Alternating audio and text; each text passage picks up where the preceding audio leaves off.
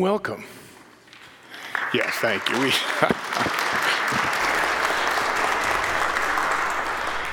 And thank you. I'm always so aware, Alice, Steve, I give y'all head on up. I'm always so aware of, please, that for a moment like that, it takes hours of practice and years of preparation. So we're thankful for it. We begin this morning with the lighting of the Advent candles. I'm going to ask David and John and Michael and Luke if they would come and lead us in this. All right, gentlemen.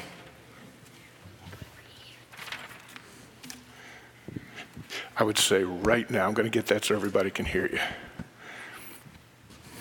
you. On this third Sunday of Advent, we light the candle of joy, remembering the word of the prophet Isaiah. Perfect. Previously, Isaiah chapter 2, verses 2 through 5. In days to come, the mountain of the Lord's house shall be established as the highest of the mountains. All nations shall stream to it. And Isaiah chapter 11, verse 1 through 10. They shall not hurt or destroy on all God's holy mountain, for the earth will be full of the knowledge of the Lord as the waters cover the sea. And this week we add the words of Isaiah chapter 35, verse 10, And the ransomed of the Lord shall return with singing. Everlasting joy shall be upon their heads, and sorrow and sighing shall flee away. Amen.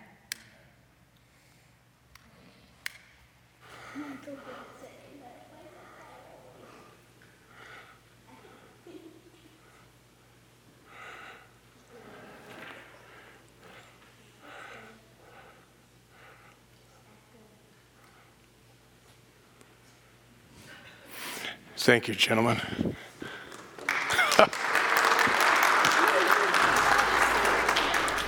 That expression of their thanks. Now, I'm going to encourage Chris Meredith to take that little lighter here before we... You know, one of the things, I think celebration as one of the Harderwyk worshiping communities has an unfair advantage over our other two in terms of doing children's ministry. We've got more grandparents per kid here. And we love and life together. I want to tell you that's an important thing because every family I know is getting up and getting at it, and it's tiring. And so to have that kind of support and appreciation, and I'm thankful that every person who's a part of celebration is a part of celebration. God's good work. Gentlemen, you have ignited our joy, and so let us stand and sing that. Hymn number 90, How Great Our Joy.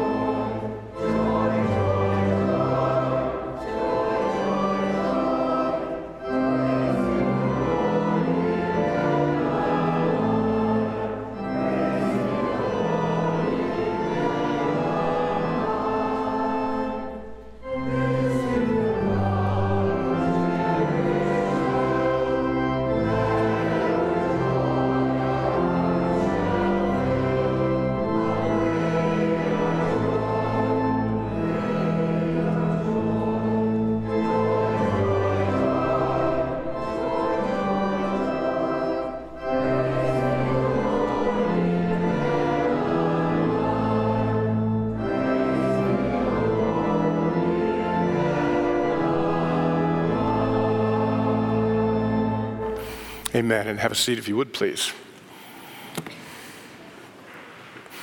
Well, as always, I'd love to take a moment and welcome you, those of you who are on site as part of the worshiping community in this particular time and place, but also becoming increasingly aware that those of you online, either live stream or recording, are inviting us into your time and place. We're thankful that the Holy Spirit is able to move in power across that. There's a big thing happening. The other thing about the welcome that I always love is I see each of you as the answer to my prayer this week, because I really do pray, Father, bring those that you want to minister to in this place. And so thank you for being the answer to my prayer. Turn to the person next to you and say, thanks, Pastor Bill prayed for you. Will you do that? Yeah.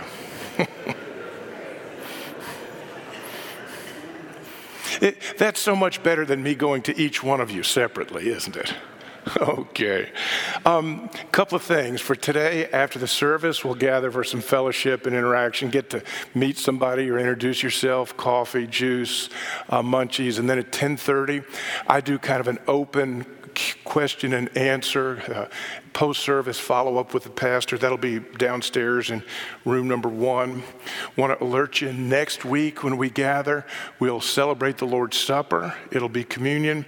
And it's also, we're going to have the opportunity, we do this once a year with Aldea Coffee.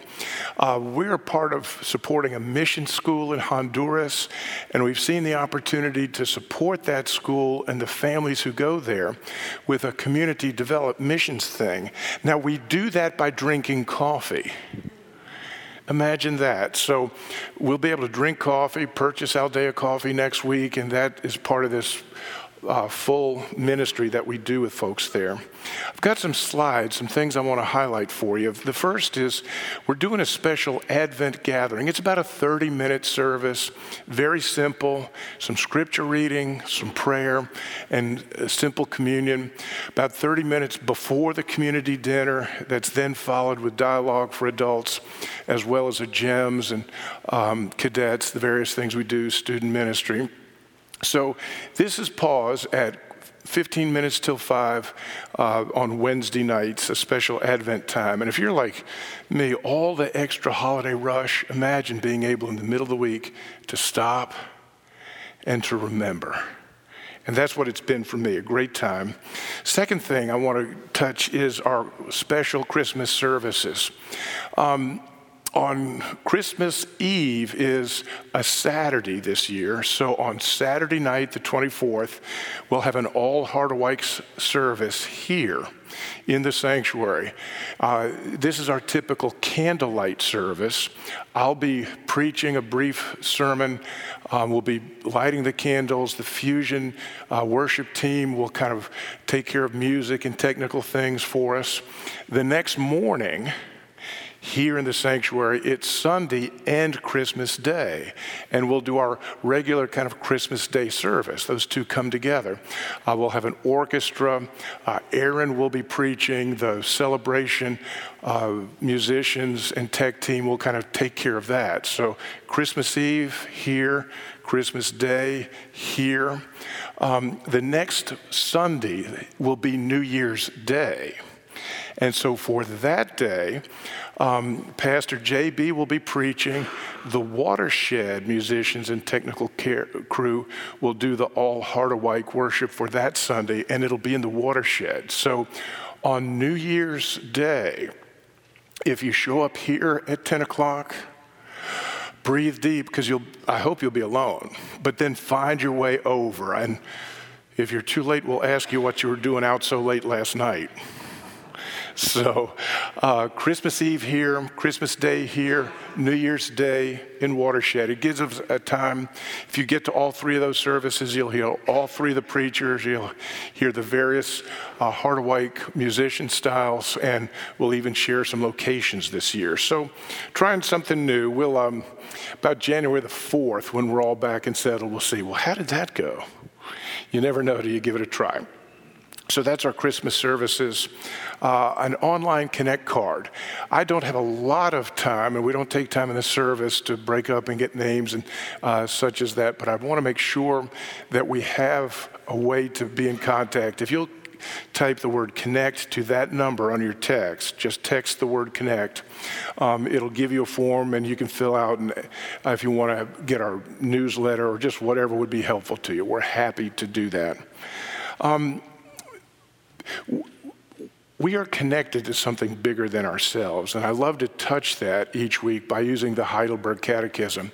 It struck me for the first time ever over Thanksgiving at our Thanksgiving service that the pilgrims that the English pilgrims that we remember on that Thanksgiving Day, the national holiday that goes back to that first Thanksgiving, they spent about 12 years in Holland. And I had a chance this week to speak with a CRC historian, and he said, oh yes, they were there and they would have certainly encountered the Heidelberg Catechism. So it's interesting, our history has touched that history, and that history can touch us. Here, the faith once and for all handed down to the saints using the words of the Heidelberg Catechism, question 35. Now, friends, what does it mean that he, that is the Son of God, was, as the Apostles' Creed says, was conceived by the Holy Spirit and born of the Virgin Mary?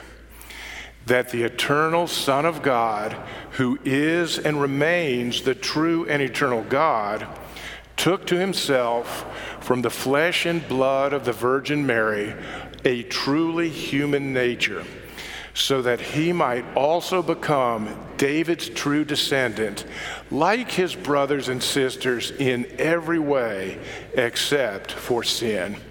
There is a connection from King David, as we've looked at him recently, to the Lord Jesus, who we celebrate his birth upcoming.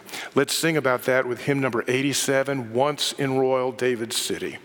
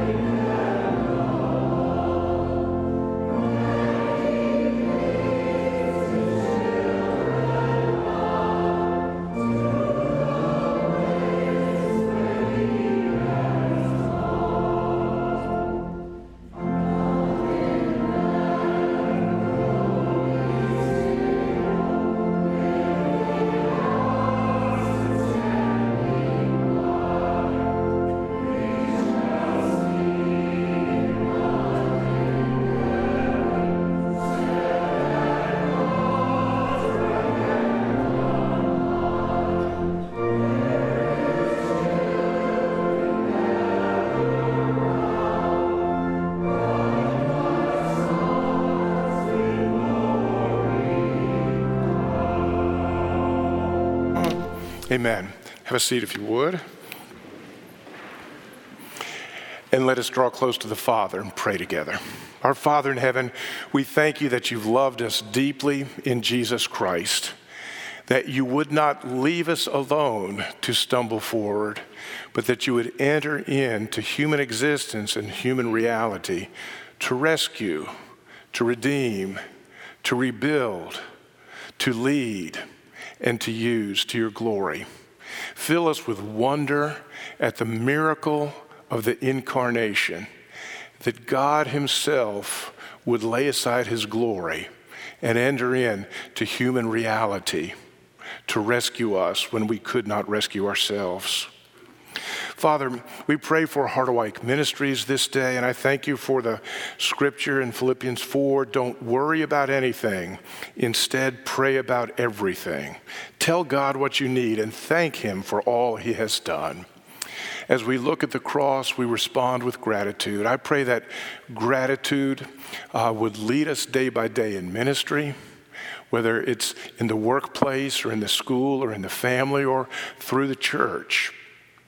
We pray for this end of season, our financial budget and the needs we have there as we make the transition of the year. Thank you for the work, Father, that you have done in your people to establish and to equip and to provide for the ministry that goes forth from here. Lord, we pray for the various communities that are a part of Harderwyk. We pray for Watershed and for Pastor Aaron, that as he brings the scripture to that portion of our body this day, you would build and edify them. We pray for Fusion and Pastor JB. Thank you for his ministry and his love for you and the flock of your hand. We pray for Pastor Florencio, who'll be right here in just a few hours to tell people of the love of Jesus in the Spanish language. And we continue to pray for a new friend, Pastor Jeffrey at Angel Community Church in Muskegon. Bind your people together in all our diversity, in all our brokenness, but in all your hope. Be with us this day. Father, we pray for celebration and for this portion of the work. We pray for those who face sickness of various sorts. I'm going to give you a moment in the silence to pray for those in your circle of relationships. Perhaps a diagnosis, waiting for surgery, tested positive, any number of things. Pray for the people with sickness.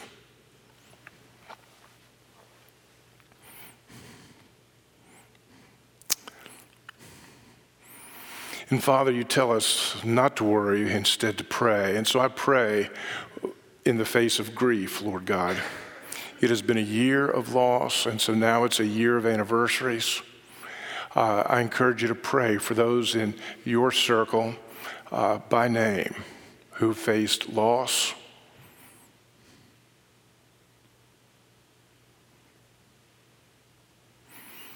Father, I thank you for the ministry of Grief Share as we make it available here at Harderwyk to encourage and walk with people through the valley of the shadow of death. Thank you that you've never called us to dwell in that valley. We dwell in your presence no matter what we face. Father, I pray for the challenge of this season when our lives are so distracted and pulled and rushed, where the demands of this world would pull us away, particularly those demands that we've allowed into our lives, that distract us, that overwhelm us, that exhaust us. Help us find the rest of our hearts in you and refreshment in your Spirit. Father, in this tumultuous season, we pray each week for one level, as it were, of authority over us. And this week in our rotation, we pray for local government and for agencies. Holland Park and Holland Township, Ottawa County, for commissioners and office holders, for administrators, Father, who oversee the various services on a local level, for school boards and the decisions that they're making, for the challenges that they face. I'm peculiarly aware that it's often in our schools that some of the first stresses in families are seen or manifest. And so we pray for teachers and administrators who find themselves dealing with the leading edge, as it were, of some of the brokenness in our culture. We pray for our schools and school boards. And Father, we continue to pray that your gospel would go to the utter edges of the world. You made that promise and you called us to be a part of that mission. And so we pray for those who are the instruments of carrying it forth. May we support them, encourage them, receive them when they are home for furlough. pray for them without ceasing. Father, we pray too that you would continue to grow in us your hope and your power. Teach us to touch that as we pray and use together the prayers that the Lord Jesus has taught us, saying together, Our Father who art in heaven, hallowed be thy name. Thy kingdom come, thy will be done, on earth as it is in heaven. Give us this day our daily bread, and forgive us our debts, as we forgive our debtors. And lead us not into temptation, but deliver us from evil. For thine is the kingdom, the power, and the glory forever. Amen and amen. Now, I want to do a couple of things right now. We're going to have the Celebration Ringers minister to us in music, but we've asked that our kids come forward at this point. Mrs. Glassford, Miss Janet will come forward. And any of you kids, what we want to do is let you get behind them so you can watch them closely. Anybody willing to come out? Yeah, she'll take good care of you. Come on out and get a special seat. You're like the Pied Piper, Janet, isn't that? She's there and ready. Good. I'm actually kind of tempted to do this myself, but I'm supposed to behave. Good. Everybody good there?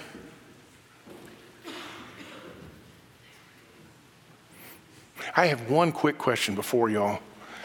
Which is the biggest? Well, it's downstairs. Oh. But today it's this one. Okay, how much do you think it weighs? I don't know, a couple pounds. It's not bad. She said about 57 pounds. Listen. The beauty of the bells is not only the melody, but the motion and the unity. I'll let y'all minister.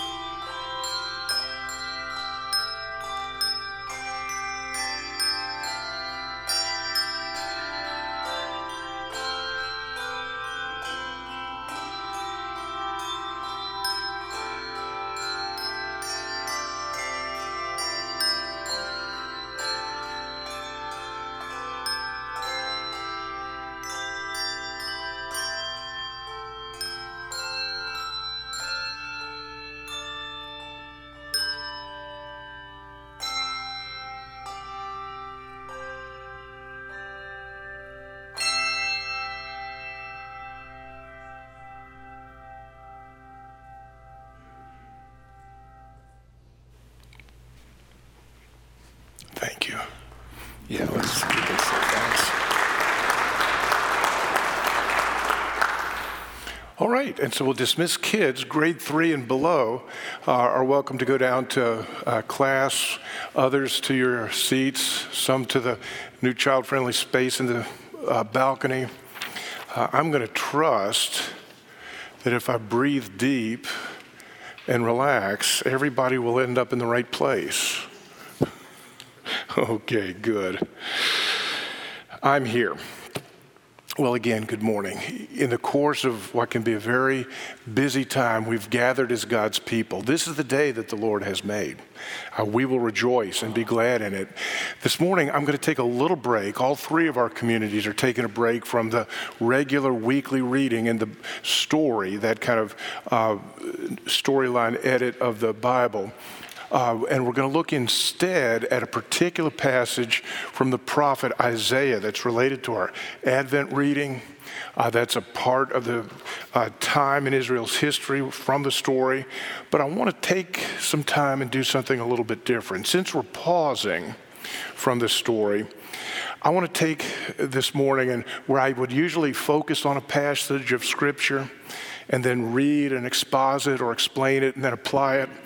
This morning, I want to start with a bit of teaching, and then I want to read through the passage, but I want to read through it in a very different way.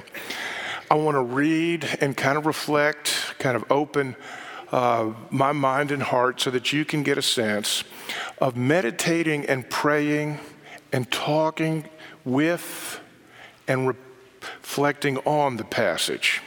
It's a format called Lectio Divina. Let me press through to this. Lectio Divina. If you ever want to sound like you had a good education, just say it in Latin. Isn't that the thing?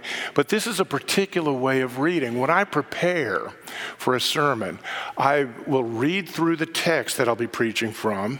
I'll analyze it, often in the original language, at least with some tools to dig in. And that's a particular way of reading. I'll set it in its historical context. I'll gather the various facts. But one of the things that I also do is meditate through the Scripture. That is to read slowly, read several times. Sometimes in the way I'm set up in my office, I can do this real easy, read in several translations. I usually keep a good one-volume commentary there so I can check out some things, dates. I love the Gospel Transformation Study Bible. And this is a way that I come to the text. It's different than a purely analytical, but it kind of lets me enter into the experience of the text. I like to call these spiritual practices skills for the journey. As I go through the journey of life, there's various skills. I've tried to cultivate a prayer life, and that comes day by day, step by step. I've tried to cultivate the fruit of the Spirit in various ways that the Spirit might move in me to minister to others. Studying the Bible in various ways. All these are kind of like tools, and like a good tradesman, you want the right tool for the moment. So this morning, what I'd like to do would be to take this one tool, the Lectio Divina, and I'd like to kind of guide you through it, let you see what it's like. It's important that we get to know these tools because the tools are not an end in themselves. The tools are a bridge to meet someone. In my prayer time and in my study time, I'm not nearly so concerned with how many facts can I gather as I am I meeting the author of the Scripture, the Holy Spirit? Does the Spirit have access to my heart and mind to lead me and to guide me? Now, we like to make available to people as best we can a number of resources, and if you'll go on our website, harderwyk.com/resources, and then look for the one on Lectio Divina, you'll find some more teaching on this. All of this, by the way, is in your sermon outline in the bulletin, so you can touch it at that point. You'll see Sensible Shoes is a small group that our women have done on a rotating basis that goes through these spiritual practices, including this one. There's instruction there on that website about how to do the soaps. What's the scripture? What's the observation? What's the application? What's the prayer? You'll find Bible reading plans. We'll do small group experiences where you can kind of talk and process questions with others.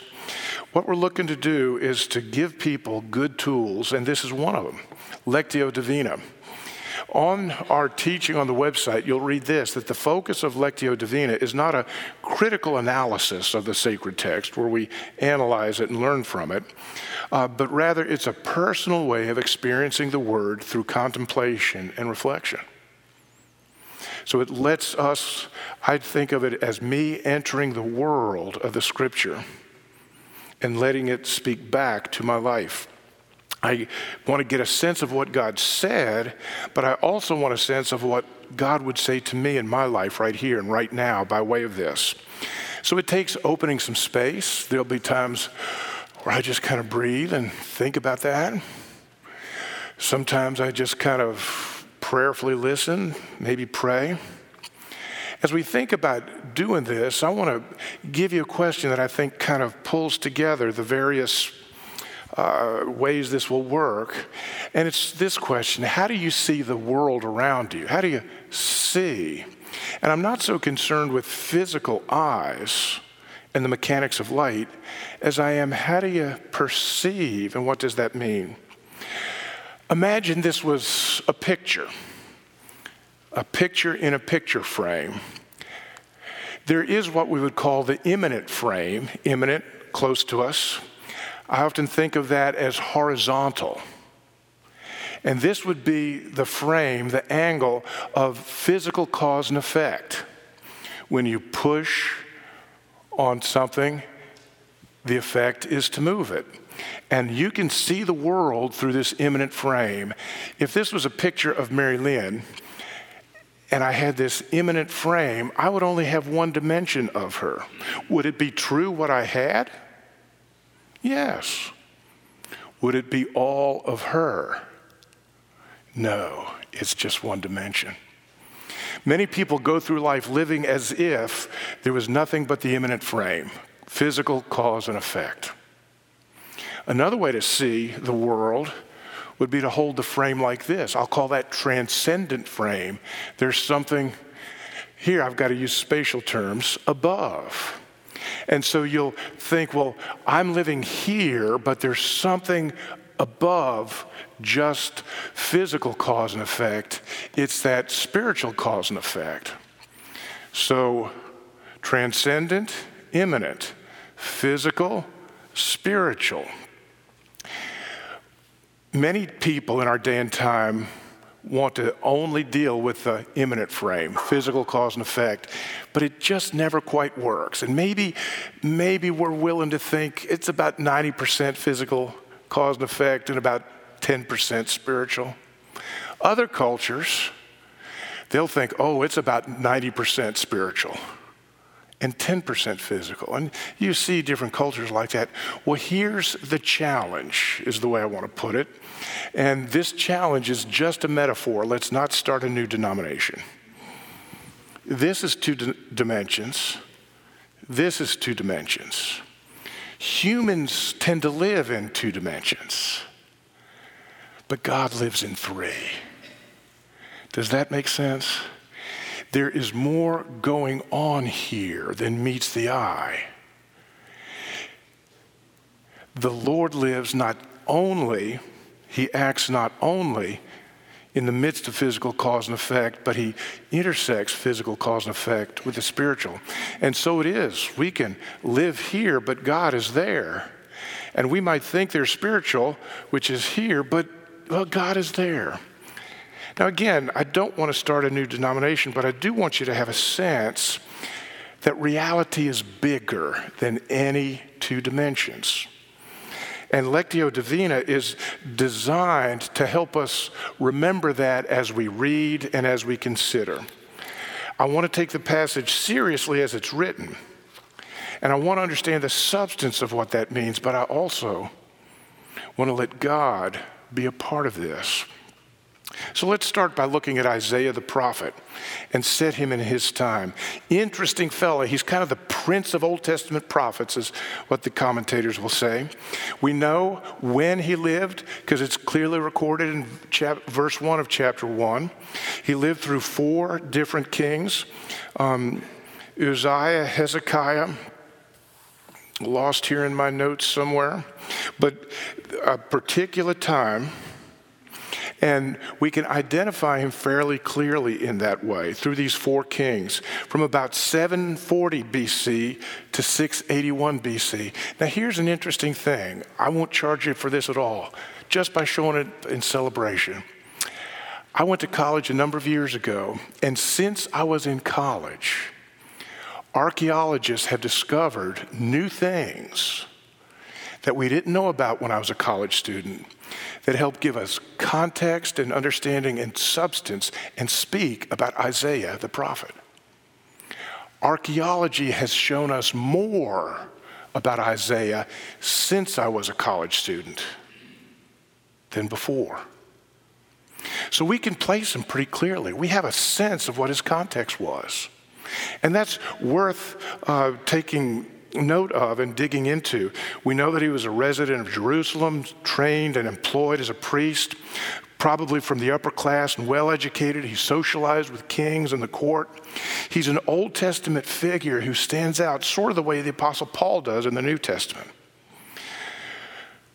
But I'll tell you something, his world was a dangerous mess. He lived in a time where centuries before Isaiah, the kingdom of Israel had been divided, the northern and the southern kingdom. It's as if right after the War for Independence, when there were 13 colonies, imagine if the British came and conquered and took away all but Georgia and South Carolina.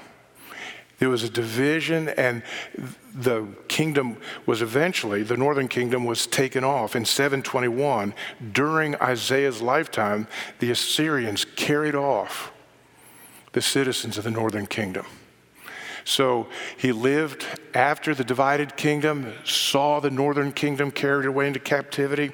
And again, in his lifetime and experience, it's recorded in Isaiah 37, but we see it in history in 701 BCE. We see these same Assyrians lay siege to Jerusalem, and God rescues them. So the kingdom was divided. Then the northern kingdom is destroyed, but the southern kingdom is delivered. And in the course of this, the surrounding is that all idolatry is growing at this point. There's kind of a folk religion. Yeah, they worship in the temple, but they also kind of go visit the voodoo priest. It's kind of like Haiti. If you go to Haiti, as I understand, the kind of official religion that you see is a Roman Catholicism, but where people go to take care of things. And the Cajuns did this with the Tretar, they called them. It's kind of a folk religion that takes aspects of that and connects to spiritism and animism. That's what it looked like when he lived.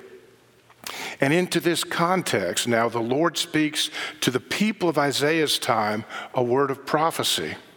And I want you to know that prophecy is much more than just predicting the events of the future. Many people, particularly in the South and Midwest of the United States, have been to prophecy seminars where someone will take the headlines of the day and connect those to a chapter and verse reference in the Bible and then lay them out kind of like a train schedule of what's going to happen, and this is that, and this is the other.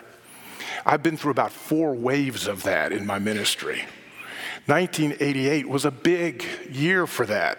40 years after the founding of the nation of Israel, there was even a book, 88 Reasons Jesus Will Come Back in 1988. It even had an updated edition for the 90s. I want to tell you, prophecy is about more than figuring out a way to schedule events so that you can live your life in light of that schedule. Prophetic vision is God in the 3 dimensions speaking into the 2 that we live. And so there will often be an experience of what I call layers of time. And we'll see that today. There'll be some things that Isaiah says to his people. But then if you read it carefully, you kind of see that, well, it also speaks to the birth of Jesus. And if you read that, you'll also see that, boy, there's something yet to come. And there's these layers of time and vision. And Lectio Divina is designed to kind of walk among those layers in our heart and mind. Here's why I want to do this and why I think it's so important. Isaiah was living in a time, in a world that was a dangerous mess. I don't want to convince you, but I'm convinced that we're living in a time where our world is a dangerous mess. Now, in my notes here, it says, Bill, stuff a sock in it. I'm not here to convince you or to scare you. You may think one thing is a dangerous mess. You may think another thing is a dangerous mess. Those of you back there may think it's all a dangerous mess. Some of you up here may think there is no dangerous mess. Not going to worry with that. What I want you to do is enter into the scripture, Isaiah 11 with me, and let God give you hope in whatever mess you perceive.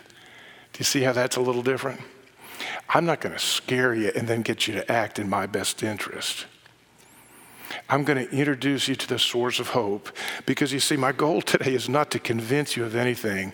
It's to let God minister deeply. And so I'd like to do some Lectio Divina in the few moments we've got left.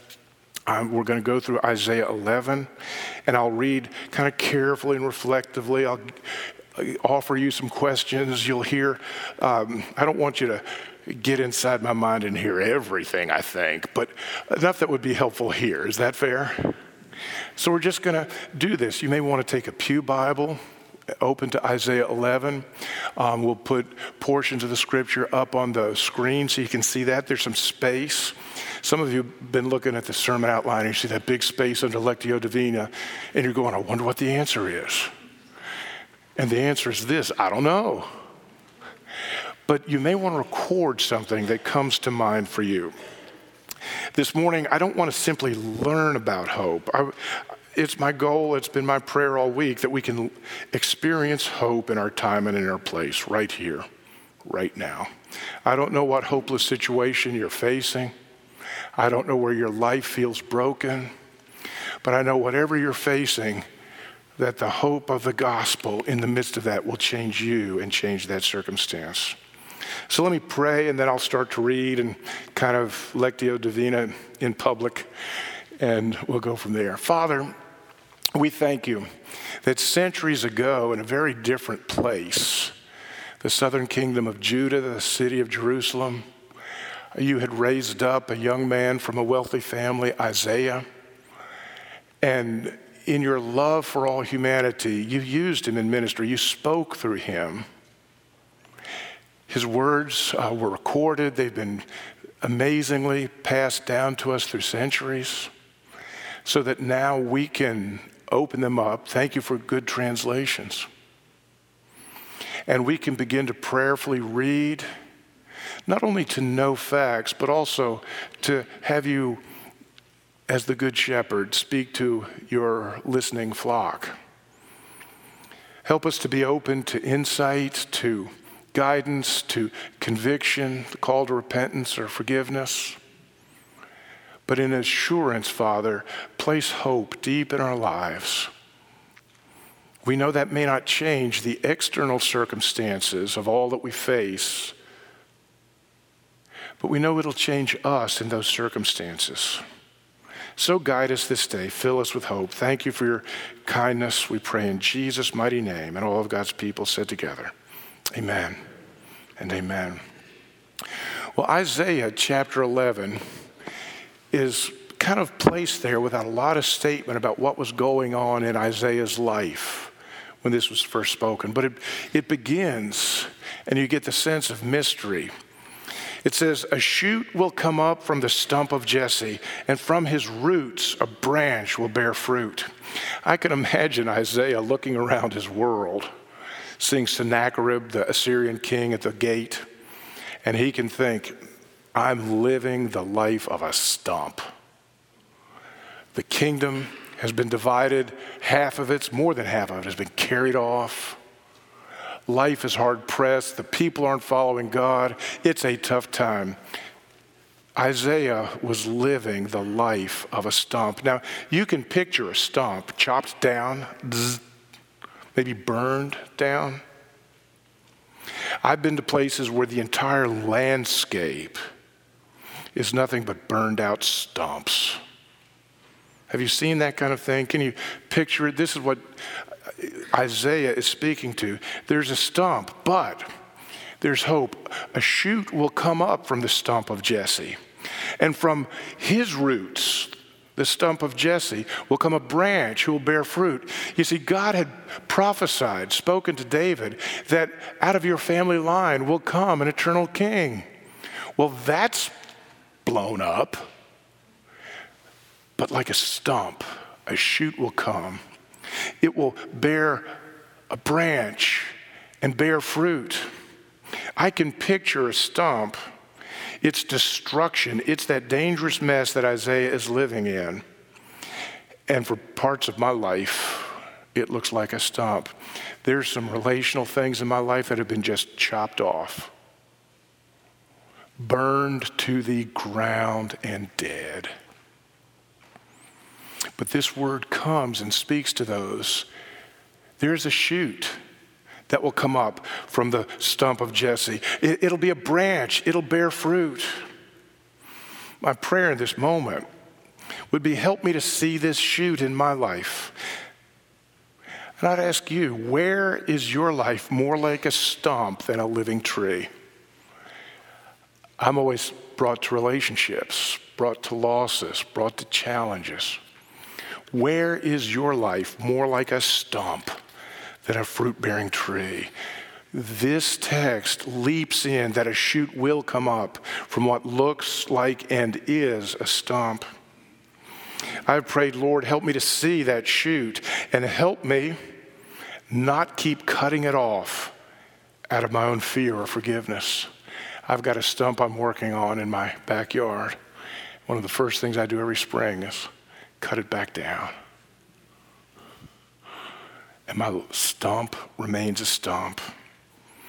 Well, Isaiah sees into the distant mist that the Spirit of the Lord will rest on him, this shoot that's coming up. The Spirit of the Lord will rest on him, the Spirit of wisdom and of understanding, of counsel and of might, the Spirit of knowledge and the Spirit of the fear of the Lord. Boy, that shoot has what it takes to take care of me. Wisdom, understanding, counsel, might, knowledge. Wow, the Spirit will rest on this shoot. Now, immediately in my mind, I remember a similar passage, a statement from Isaiah 61 actually, where Jesus takes upon himself in Luke 4 and says, the Spirit of the Lord is upon me this day. This scripture has been fulfilled in you. As I kind of prayerfully meditate on Isaiah 11:2, I'm aware that Jesus is the shoot. He is the branch. He is the one with wisdom and understanding for my life, counsel and of might for my life. And what will he do? Well, he goes on to say in verse 3, he will delight in the fear of the Lord. He will not judge by what he sees with his eyes or decide by what he hears with his ears. I'm reminded immediately of the word that Samuel had from the Lord as he looked over the sons of Jesse. Do you remember? He'd heard he was going to anoint a king, and so he looks to the first son. That's usually how those things work. But the Lord said in 1 Samuel 16:7, do not consider the appearance or his height, for I have rejected this first son. The Lord does not look at the things people look at. People look at outward appearance. So this shoot, the good news to Isaiah's people, the good news embodied in Jesus, the good news yet to come, will judge by what he sees in the heart, not simply with his eyes. You know, the world looks at somebody and asks, how many votes can he deliver? How much money does he have? What's the benefit of knowing this person? That's looking with the eyes. I know too in ministry, folks will come to me and they'll say, this is my struggle. But this verse draws me back to prayerfully ask, not simply what are you facing, but what's deeper. Just as the Lord called Samuel not to look at birth order, but to look at heart. When a person comes to you, do you judge by appearances, by their presentation or their performance? Oh, there's a time that's appropriate enough. But are there other times where you need to listen and look for a deeper perspective, a deeper going on? What's happening inside? A child crying. Why? What's the fear? A spouse frustrated and withdrawn? Are they really just being a jerk? Or is there something you need to hear between the lines? A coworker who's aggressive. Oh Lord, make me like my Savior, one who will not judge simply by what I see with my eyes or decide simply by what I hear with my ears. Verse 4, but with righteousness this branch will judge the needy, and with justice he will give decisions to the poor. I love the New Living Translation of this. He will delight in obeying the Lord. He will not judge by appearance or make a decision on hearsay. He will deliver justice for the poor. As I prayed and meditated on this, I'm reminded of friends that I pray with each week. They're mostly African American. They're mostly from Mississippi, Texas, and Louisiana, where I once was. And I want to tell you, their world is different than our world. I heard one of them pray one night, oh Lord God, may we be safe in our neighborhoods. We just want to walk out our front door not fearing we get shot either by the police or by the gangbangers. You know, when you're lacking in resources of various sorts, short on money, never had a school to go to, family broken so you can't fall back and look on them for help. When you're in that circumstances, the world looks different. People without resources or connections, they can't access or navigate our systems of justice well. So the scripture calls us to advocate and to work for fairness for all. Injustice for one is an attack on all. And it says that this shoot who will come up will bring justice, not simply looking with his eyes, but getting to the root and bring justice. He will strike the earth with his rod, it says, and with the breath of his lips he'll slay the wicked. This sounds like the book of Revelation, doesn't it?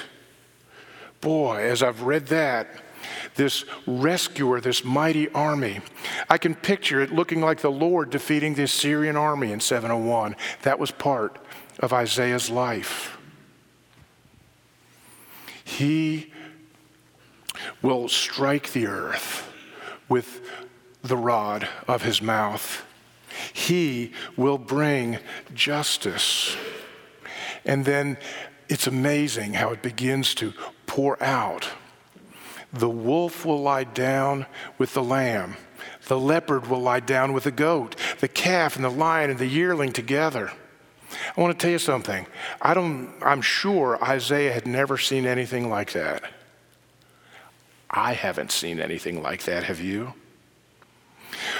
But somehow, as he would prayerfully reflect on the God who had saved Israel from the Assyrians, as we see that in a God who would lay aside his glory and be born in the manger, so we have a hope further out even yet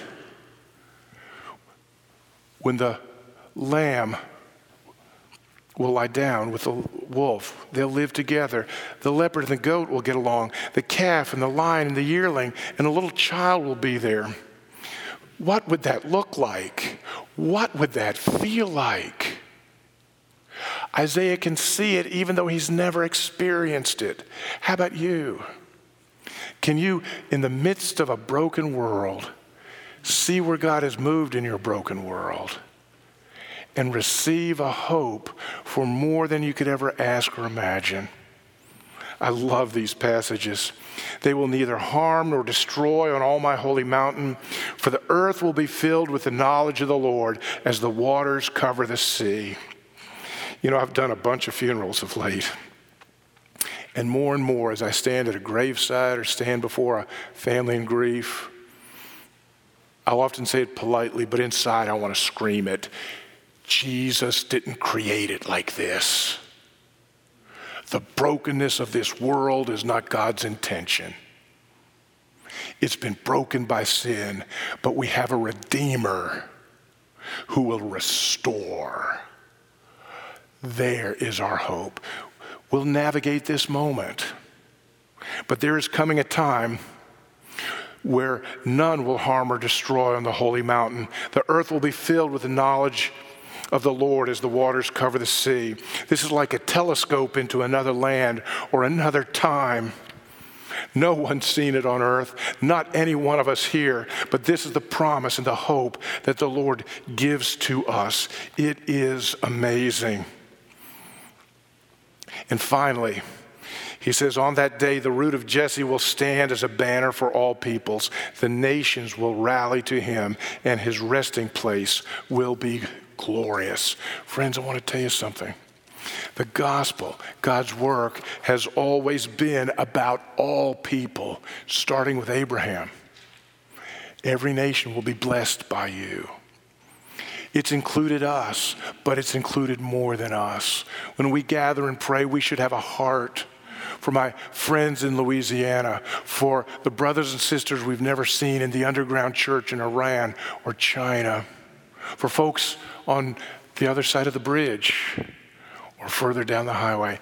We are God's people, part of those nations that are streaming to him. Friends, the good news in the gospel is this, that our life and actions, what we're facing right here, right now, today, in this very place and in this very time, these things are transformed by a hope that is given to us. It's not created by us. It's not imagined by us. It's not wished for by us. It's given to us from outside this place and time. Isaiah could see it as the southern kingdom was delivered from the Assyrians. It takes on a form that we never would have completely guessed as Jesus is born, crucified, and raised. But there's even more depth. There's a hope of a new heaven and earth where there will be no more crying or pain or sadness, where all things untrue will be gone. Everything said will become untrue and no longer ours to bear. For God will bring redemption and restoration. Friends, I hope that hope from outside the system can be yours and equip you to face whatever you're facing. Let's pray. Father, we breathe deep, and I thank you for your word. I thank you that in your word you've promised to meet us and to guide us. Oh, we get it wrong sometimes. We get caught up in ourselves sometimes. But thank you, Holy Spirit, that you lead us, that you raise up others to help keep us centered. I pray that in this text, Isaiah 11, we might see you at work in the life of Isaiah and his friends and countrymen. We see a dimension of it birthed in Jesus in that manger in Bethlehem. But we also see a hope of when the heartache will be over, when injustice will no longer touch the earth. But you will be the good and righteous, life-giving ruler of all. Father, you have loved us deeply, and for that we give you thanks. I want to pray today the Heart of White Gospel meditation to just finish with this kind of final reflection before we sing. The words will be on the screen. Will you just pray with me out loud? Again, let this truth sink in.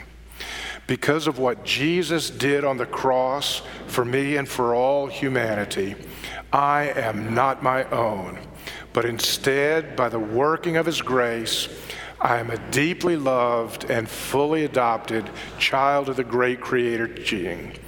Jesus has loved me first and loved me as I am, right here and right now, not as I should be or could be.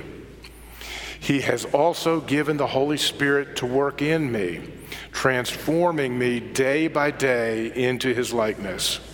In that way, Jesus increasingly works through me as he brings about the restoration and reconciliation of all creation. Holy Spirit, help me to believe this, increasingly see the evidence of your work in my life, values, and actions. Friends, there's good news of a God outside the cause and effect system who's entered in and brought a hope that will change you and the way you live. Hear the announcement. Angels from the realms of glory have good news to tell us. Stand and sing. It's hymn number 81.